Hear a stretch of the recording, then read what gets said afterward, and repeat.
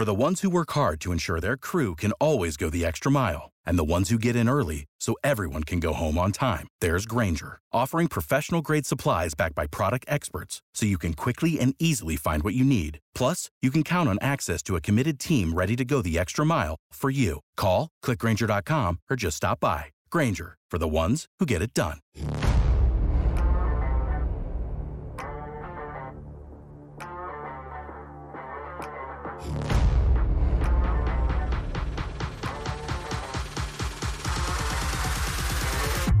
Hello, and welcome to This Week Explained. I am Tiana. And I'm Kervin. And today we will be covering the big geopolitical stories of the week. But first, we have a clip to play for you guys from this month's Insightful Inquiries. So do you have that so we can share that before we get into geopolitical stuff? Yeah, before we get into the craziness that's going on in the world. I will say that this is going to release on Sunday. It was the interview done with, she says, it's Alexa O'Brien. She says she's a writer and an analyst. She's a journalist. She's an investigative journalist. She is the subject matter expert on the Chelsea Manning case. I heard of that one. Yeah. That one. That's quite a big case about 10 years ago. She's the premier authority on the Chelsea Manning case. She was the only journalist given access to Chelsea Manning. Oh, wow. That's really cool. Just a very smart, amazing person. She also won the 2020 Tropaio Award in Applied Intelligence, and that was for the best student while she was getting her master's at Georgetown University. So amazing. Very bright. And here is the clip. I want to say this because it's not sort of spoken in, I think, at depth enough. And I'm not an expert on this, but even if you look at the way U.S. began to fight wars in the Gulf War era with air power, where we don't have boots on the ground and there's less of a political calculus. So we're more reliant on intelligence to some degree. But, a lot of times when we're in the midst of these massive generational and socioeconomic and technological changes, we have this kind of analytic flaw in our thinking, which is that things are going to be like they were during the Cold War or all those things, I think, all those analytic, flaws, whether it's in foreign policy thinking or I think more operational thinking within the military and in the intelligence community led to where we're at now. And one of the big problems I think we have as a society is not so much just our factionalism. It's more a matter of the fact that we don't really quite understand our landscape. So that sounds like it's going to be awesome. Yeah. And it could have gone for 4 hours. And it's also important to mention that you've said this to me in personal conversations that, a lot of our previous Insightful Inquiries, you agreed with a lot of the subject's opinions on matters. And you welcome people listening to this because it's not quite the case in this one, right? Yeah, definitely. And I don't push back as much as I think some people that may agree with what I say would hope that I would push back, but I was offering about that though. No, exactly. And we did have some discussions on journalists releasing sort of things within the intelligence community that I disagreed with, that she agreed with, and we had that conversation, which is great. And that's important. It's getting more and more difficult to have conversations with people that you don't agree with. Yeah. To have a human conversation where it's not necessarily being taken personally, because a lot of people, they seem to take opposite opinions personally and kind of throw it back in your face and tell you you're a bad person because you don't agree the way they do, blah, blah, blah, blah. So I love being able to have conversations with people that I don't necessarily agree with, because you know what? They are different. They've been through different experiences from what I may have had, and it's important to hear all those different perspectives because it can feed into your perception of things. Definitely. I believe that everybody's opinion should be based off of worldviews from across the world. So not just your particular worldview. And that's also an opinion that he has there, folks. Yeah, so that's an opinion. That's also an opinion. Anyways, we have a lot to get to. Be sure to listen to the episode. It's coming out this Sunday. That's the 3rd? No, 4th? The 5th. Oh my gosh. Woof. This calendar is all blending together. I can't believe we're already in March. I know. I was just about to say that. We are in March, guys. We're in March. That is insane. And the last couple months have been crazy, so it doesn't look like it's calming down. So let's just get into it. Well, let's see. Let's see if it's going to calm down. Let's see what we're going to talk about. What's on your radar, Kervin? All right, we're getting into Russia, Ukraine. That hasn't calmed down. Also, Putin officially signed the bill to end the START treaty. We're going to get into protests within Moldova and the geopolitical implications of those protests. Activists, anti-government activists, destroyed a Russian military aircraft in Belarus. Some good news, hopefully, Serbia and Kosovo. I know you were very happy about this. Very pumped. Yeah, Serbia and Kosovo have moved to normalize relations between those two demographics. Then we're going to get into not so good news about how China and Belarus are solidifying relations. We are going to talk about U.S. and South Korean exercises that continue to be planned, even though North Korea says that's a provocation. And they think what they've been doing isn't a provocation. Okay. Yeah, right. We'll talk about that. And finally, we're going to have the little COVID-19 blurb at the bottom of this podcast because we're going to talk about the lab leak theory. Oh, you mean that theory that they kind of brought up at the beginning of COVID, but then no one actually wanted to talk about it? Yes, that's the theory. Oh, and so I will say that we're talking about this because it is based off of intelligence analysis between different intelligence communities. From different countries? Well, just from the U.S. Oh, right. This will be a U.S. focused. Oh, okay. Sorry.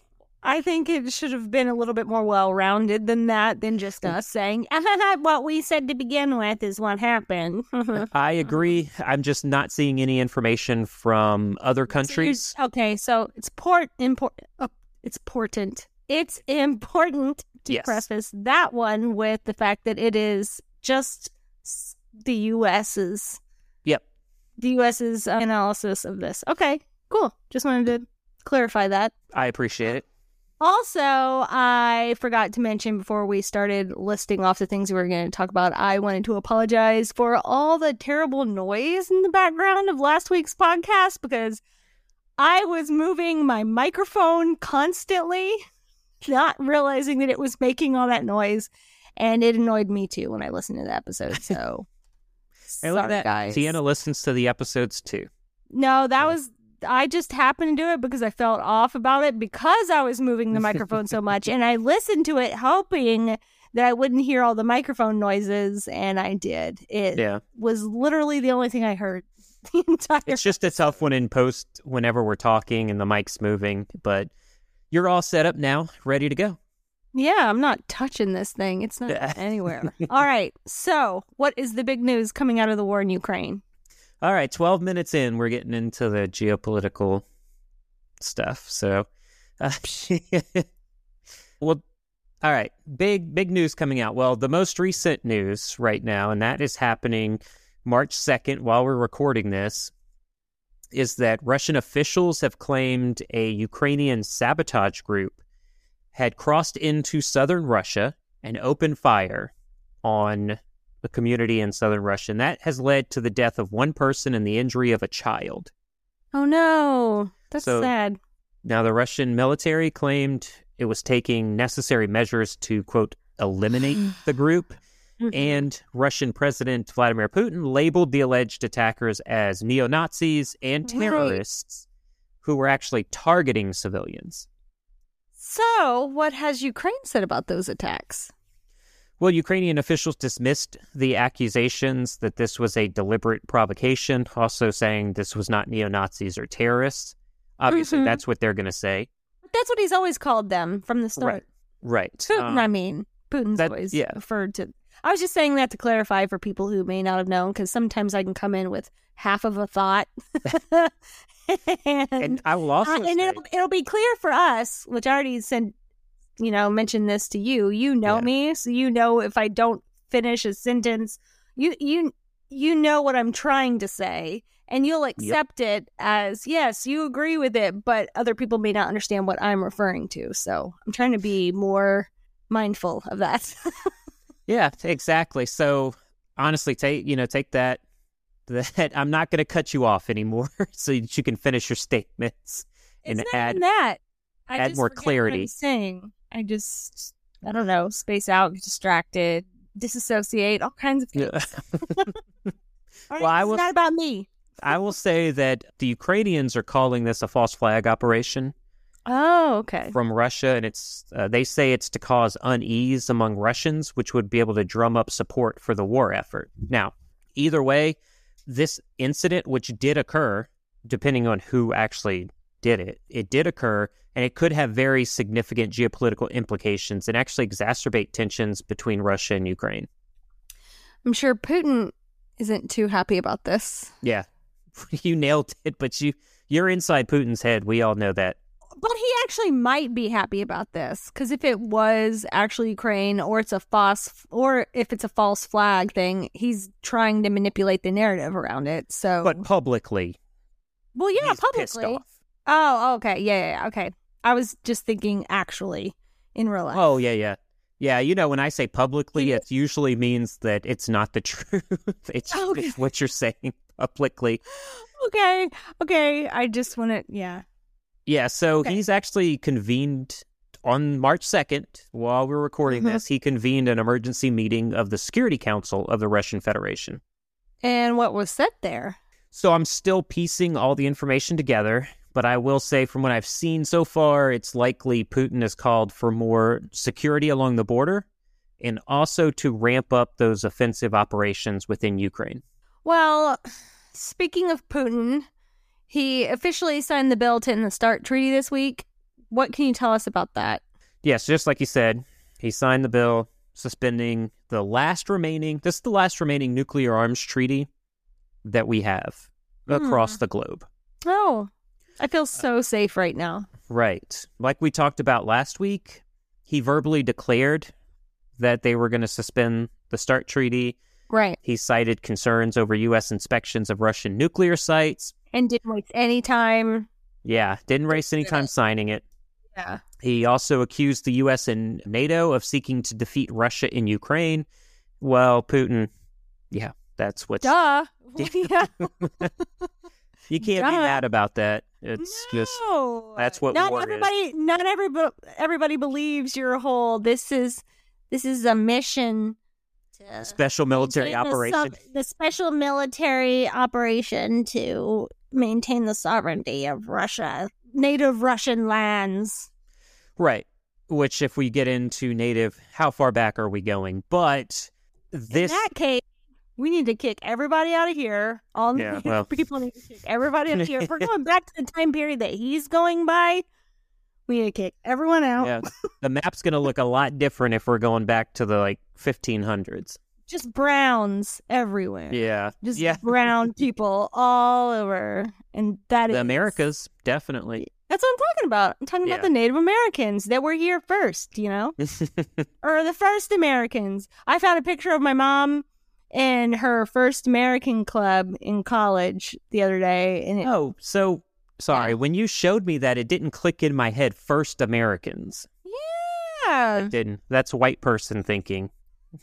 I didn't even click first Americans. Oh, yeah, okay. Yeah, she's the president of the first American club in her college.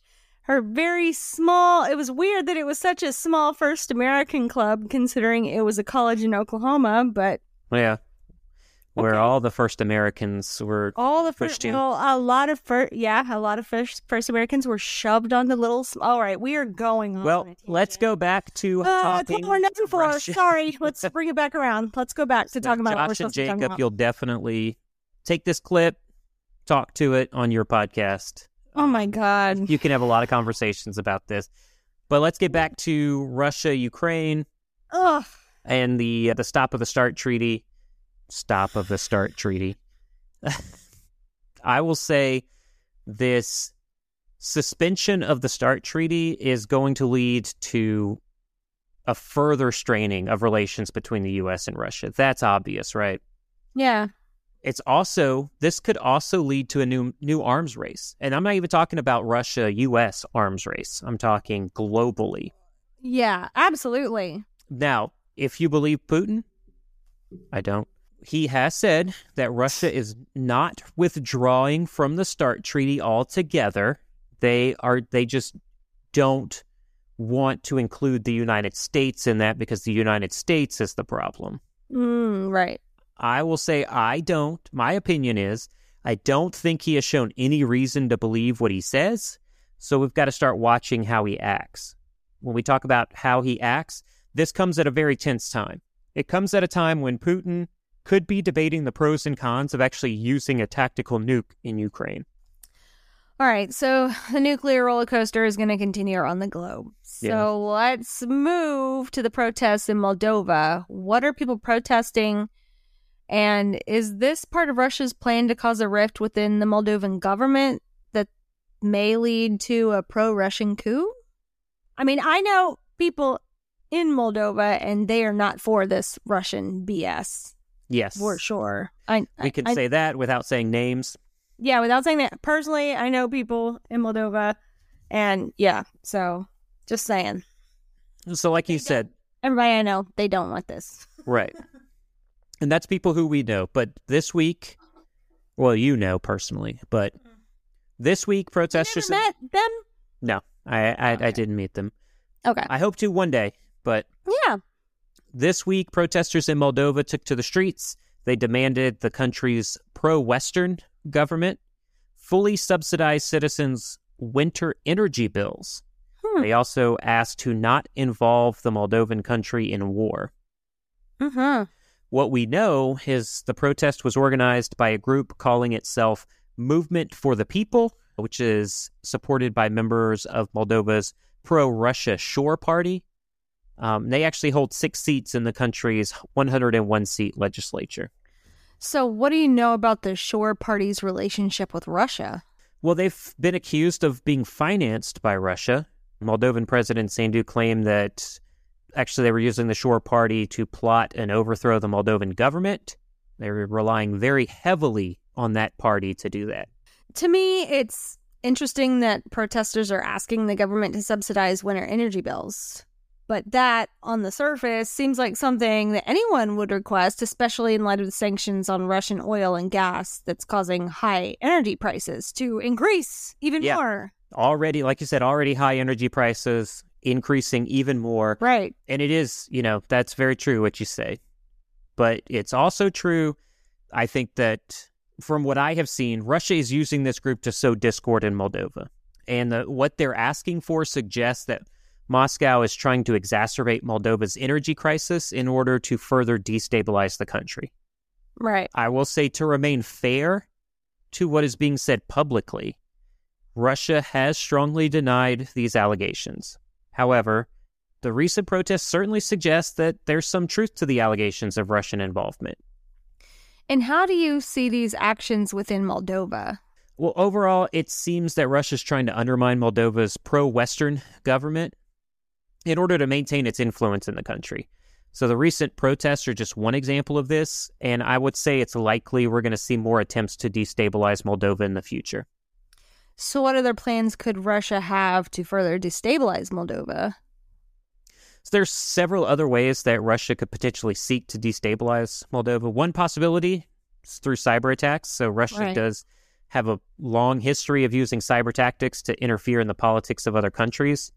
Another possibility is through economic pressure. They could reduce energy supplies or implement trade restrictions so that reduction of energy supplies would further exacerbate the protests or what the protests are calling for. Yeah. Russia could also seek to increase its military presence in the region, most notably along the border of Transnistria, which actually could even escalate tensions more and potentially lead to a conflict. Well, we will definitely keep an eye on the activities going on within Moldova. But since we talked about protesters causing havoc in one country, let's move to another country dealing with anti-government actors. What the heck happened in Belarus this week, and why do you think it's so significant?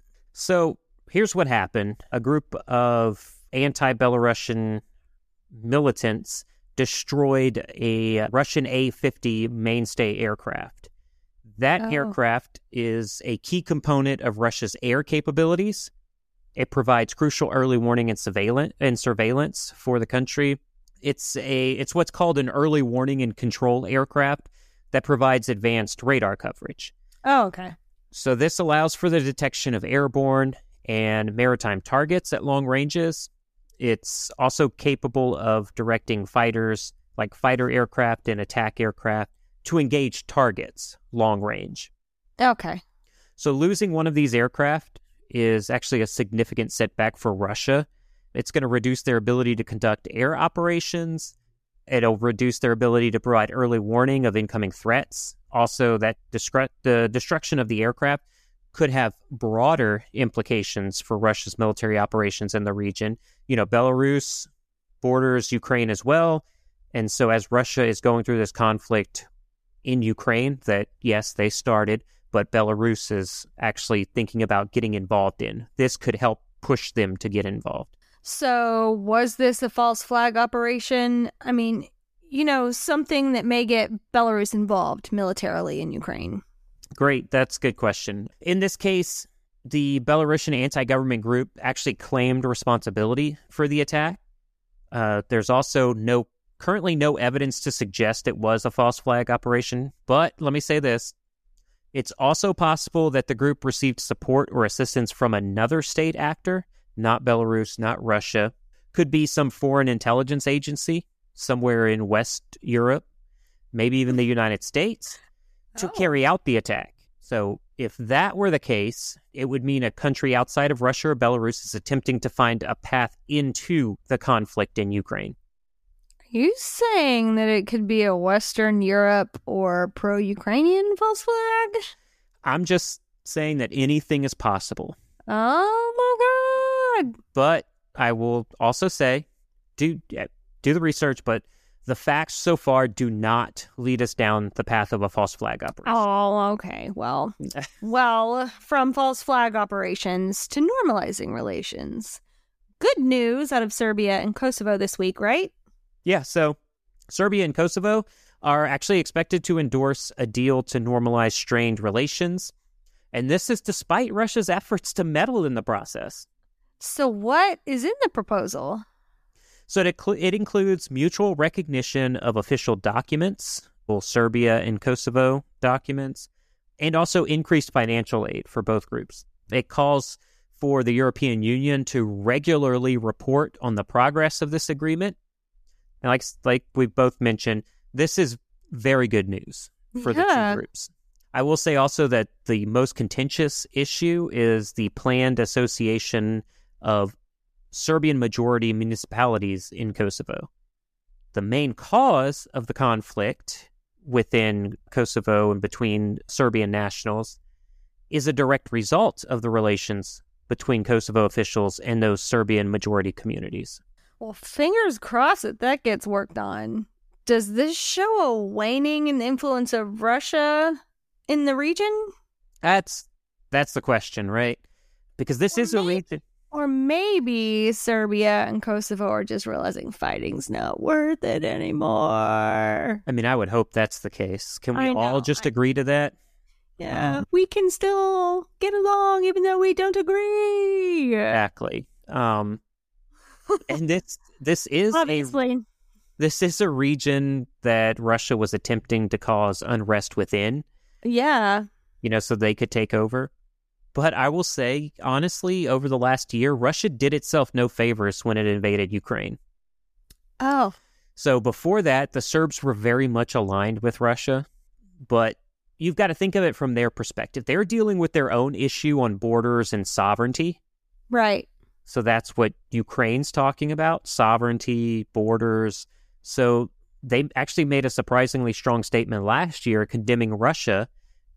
And they supported Ukraine in their sovereignty. So I believe, yes, it's my opinion, this is proof that Russia's influence is waning in some parts of Eastern Europe, but it is increasing its influence in countries like Belarus, Iran, and China. So there is a perfect segue into China and Belarus relations. The presidents of China and Belarus came together this week to solidify their relations. So what came out of that? Well, the two leaders did, in fact, agree to deepen their defense and security ties. They also expressed shared views on the war in Ukraine. Well, can you elaborate on those shared issues in Ukraine? Well, let's see. The Belarusian leader, Lukashenko, he endorsed China's recent position on what they call a political solution to the conflict in Ukraine. He was referring to a statement released by Beijing last week calling for peace talks to end the conflict. But when they released the statement, there was no calls for Russia to withdraw from Ukraine. So this suggests that both China and Belarus view the conflict in Ukraine as part of a broader geopolitical struggle against what they would view as their adversary, which is Western influence. But also, China's not going to say, no, you can't invade other little countries that may have proclaimed their independence. Because that's what they want to do. They want Taiwan back. So, of course, they're not going to say Russia did the wrong thing. Look at the big brain on Brad. Sometimes when you're married to a guy who doesn't tell, had this conversation every night for 3 hours. Talk about it all the time. Make him stop. I'm just kidding. That's not true. I'm always willing to talk about this stuff. So they are sticking with Russia during this conflict, obviously. Yeah. I mean, I don't see that changing. And I will say the first country to go against Russia is going to be China, not Belarus, because Lukashenko loves Putin.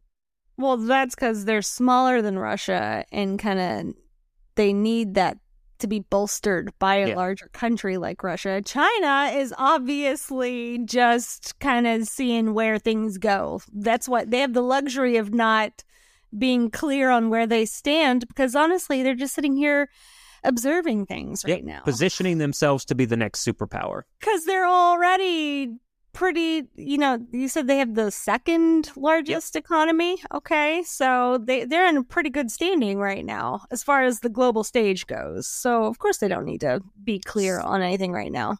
Second largest economy, second best military. Yeah. Are we still the first best military? If or is it another one? Yeah. Well, yeah. Yes, the U.S. is still considered globally as the best military. Oh, wow. Now, as far as size goes, not so much now. I haven't looked at it in a few months, but I think it was China's the largest military. Yeah, recruiting numbers are dropping on this side. Yeah. Right? Yeah, and that's just because in countries like China, like all the Korean countries, you have mandatory conscription. We don't have that anymore in the U.S.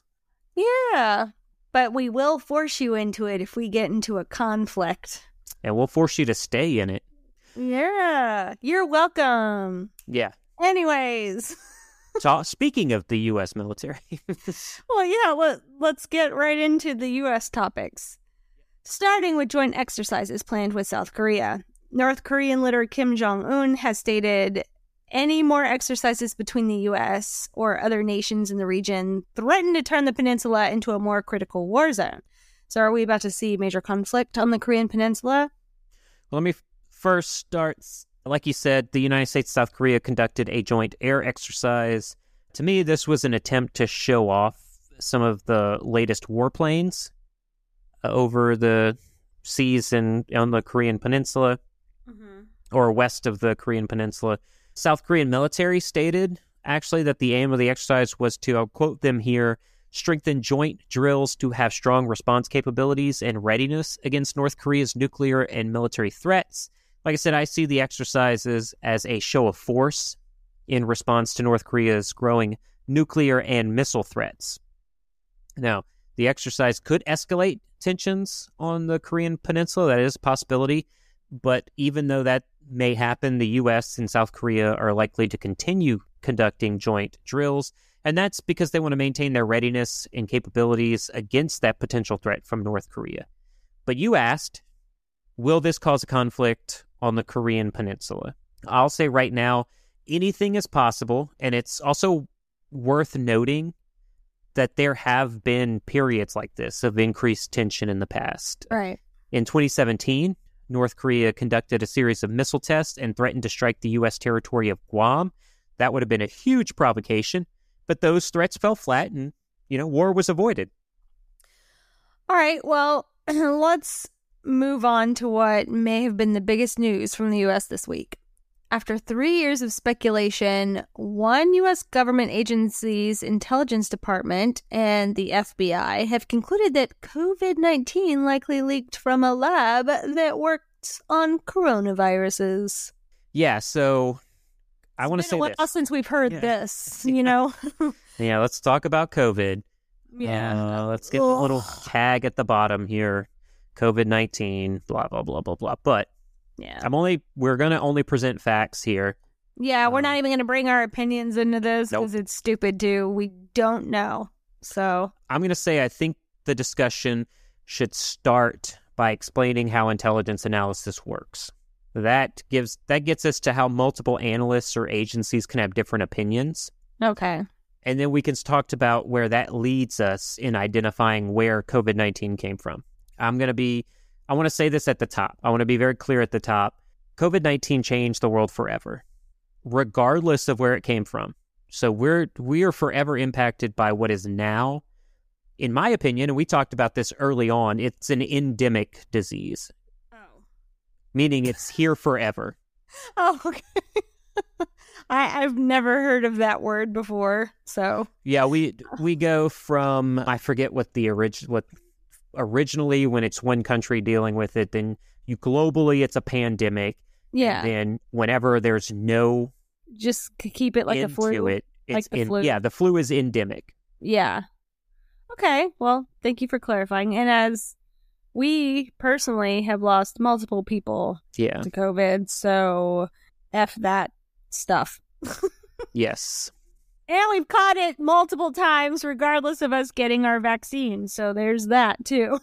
That is a Which is start. No talk about whether you should get the vaccine or not. No. Conversation you and your doctor should have. Yeah, exactly. That did sound like I was implying that we shouldn't have gotten the vaccine. I am grateful I got the vaccine, honestly. Personally, I don't give a crap if you got it or not. I am grateful I got it because it kept my dad around for another year. Yep. And it saved a lot of people that we're close with that we didn't want to, give the illness to. So, whatever. It's all on you, but I'm just saying we still got it, even though we had it. Yeah, had the vaccine. It's endemic. Yeah. So it's not going anywhere. Yep. And that's probably why we have to get boosters every year now. Yeah. Like you do for the flu. Like the flu. Exactly. Ding, ding, ding. We got it now. We made the connection. Yes. I knew eventually we'd get there. It just took a little while. So can you first just explain the recent disclosure so that everyone knows what we're talking about? Yeah, so that we're not looking like conspiracy theorists. It's good. So the U.S. Department of Energy's Office of Intelligence and Counterintelligence, yes, the U.S. Department of Energy does have an Office of Intelligence. I was about to be like, what?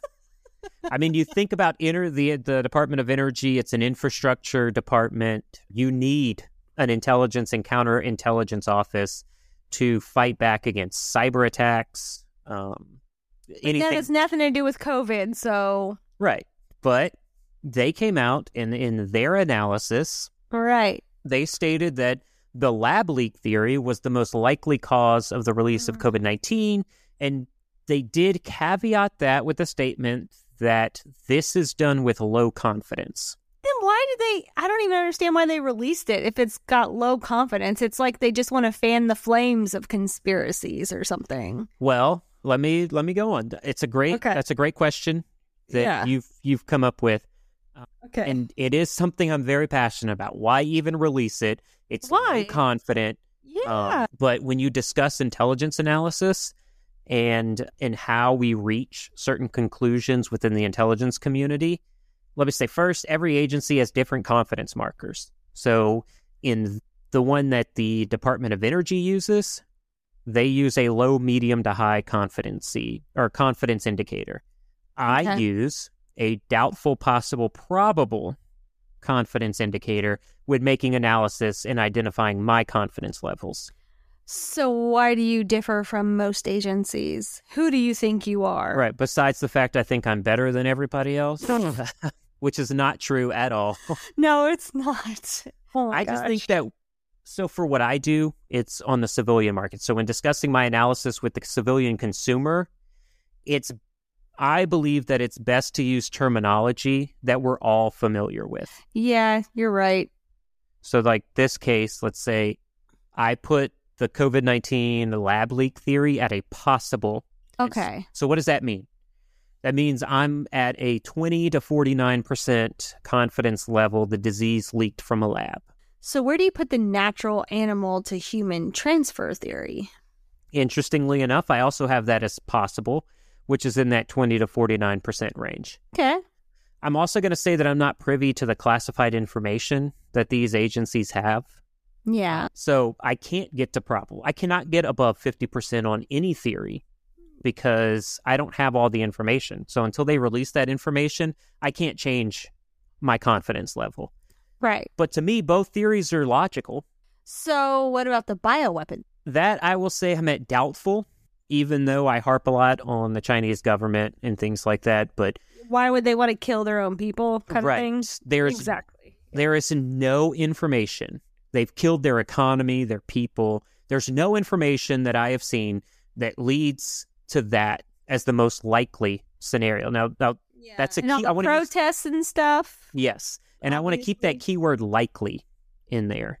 So it doesn't mean that I think that is the scenario or it's not the scenario. We're talking about confidence levels and likely. But like we're talking about, if that level were true, also the information would be highly classified. So I wouldn't see it anyway, which I couldn't get to even a possible level until I see that. Right. I do want to make very clear, recent reporting about the lab leak theory it's why it's important to understand when reporting on information from intelligence agencies, you've got to state those caveats. The main caveat being what level of confidence is a particular analysis given. So, in the case of the recent COVID-19 lab leak disclosure, it was a low confidence level. Okay. But when it was reported, this was the headline. Intelligence shows COVID-19 most likely originated from a lab. Mm-hmm. You see that headline, and if that's all you read, that's what you tell people. Literally all I've seen is that headline without any caveat attached to it. So how is that possible? How is it possible that low confidence intelligence analysis can lead to a most likely scenario? And it's simple. An intelligence agency can say with low confidence, their analysis is the most likely. So if you think about it, 4 different scenarios. Well, let's group these as not likely, low confidence, low confidence. Okay, that last low confidence we think is the most likely because even though it's low confidence, it is the most we are confident that this theory. I still don't understand why they released it at all. They could have waited until they had more firm information. They definitely could, but you know what? This was done to make headlines. Yeah, and to obviously sway people in regards to China's stance in Ukraine as well. Why release that right now? So, exactly. Anyways, I mean, the lab leak theory has become a politically divisive issue, and I know that China is not too happy with the release of this analysis, especially so close to their whole weather balloon debacle. Yeah, the intelligence analysis. I put weather balloon in quotes, but you guys can't see. I'm doing finger quotes right now. And you bring up a great point. So China publicly stated that the release of this information could cause a rise in tensions. That's already at a tipping point because of the quote-unquote weather balloon, which we know is a spy balloon based off of what it looked like and sort of the technology we took off of it. The payload? The payload, yes. But the way I see it, the lack of conclusive evidence about the virus's origin and China's lack of cooperation actually could undermine the efforts to prevent future pandemics, and it actually hinders global public health cooperation. So this is both a health issue and a national security issue. Well, do you think that more investigations need to be done? 100%. Definitely. Don't take any of this information at face value. Don't take what we say at face value. They know not to do that. Right. Also, don't Our take listeners know not to listen. don't take what China says at face value. I would like to see China get involved in the investigation and open up their sites to investigators from across the globe. I would like a diverse group of investigators from all countries around the globe. Right. But China's got nothing to hide, right? I'm sure no country's government has anything to hide at all. Not a single one on the planet. They're all angel babies who are just trying to do the best they can. This is proven through history. Yeah, throughout history, you have never seen a government fail ever. What does the pre-production say here? Be very sarcastic. Yes. Yeah, okay. It does say that, actually. Yeah, it does. So, do you have anything else you would like to discuss this week, though? Well, after that, we are honestly out of time, Yeah, we took way longer than we anticipated. Yes. So thank you for listening, if you're still listening to us at this point, because we kind of went all over the place this week. But as always, if you like this show, please try to tell at least one person about us. We can be found wherever you listen to podcasts. If you have a moment, head over to Apple or Spotify and give us a 5-star review, because those can help us get noticed by thousands of podcast listeners globally. And it has. So y'all can stop now. And if you would like in-depth coverage of these stories and more, follow us on Instagram at Oakland Analytics. And I will say that I do hear from you guys that you do tell people about this show. We really do appreciate it. Despite me acting like I hate it, I'm just happy seeing my host happy. I like seeing the host be happy. I love to see that when people have geopolitical conversations, this is the podcast that they tell me they send to those people they're debating with. So okay, y'all don't have to do that anymore. It's fine. And after hearing Tiana say that, I do want to also say, Tiana, thank you so very much for always coming on here and providing your insights and providing the questions that everybody's asking. And making sure you're reminding everyone that you have social anxiety and don't actually. Yeah. Don't forget to tell them about that. I don't have to. I think my mannerisms have shown that enough. And if you don't see us at conferences and speaking engagements, there you know why. I mean, you're not going to see me. Yeah, exactly. I mean, you might see him. He likes hearing himself talk. And as I always say, until next week, stay safe out there.